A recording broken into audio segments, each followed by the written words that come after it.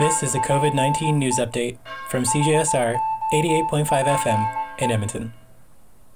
The Art Gallery of St. Albert with the Arts and Heritage Foundation of St. Albert has created a variety of art activities, exhibits, and interviews to explore online while the gallery is closed.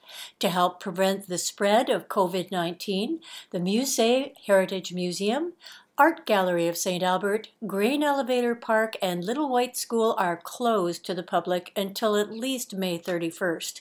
But the Art Gallery of St. Albert is continuing with their commitment to provide you with exceptional arts and heritage experiences. Visit them online at the Art Gallery of St. Albert.ca and on Facebook at Art Gallery of St. Albert. For CJSR, my name is Rhea March.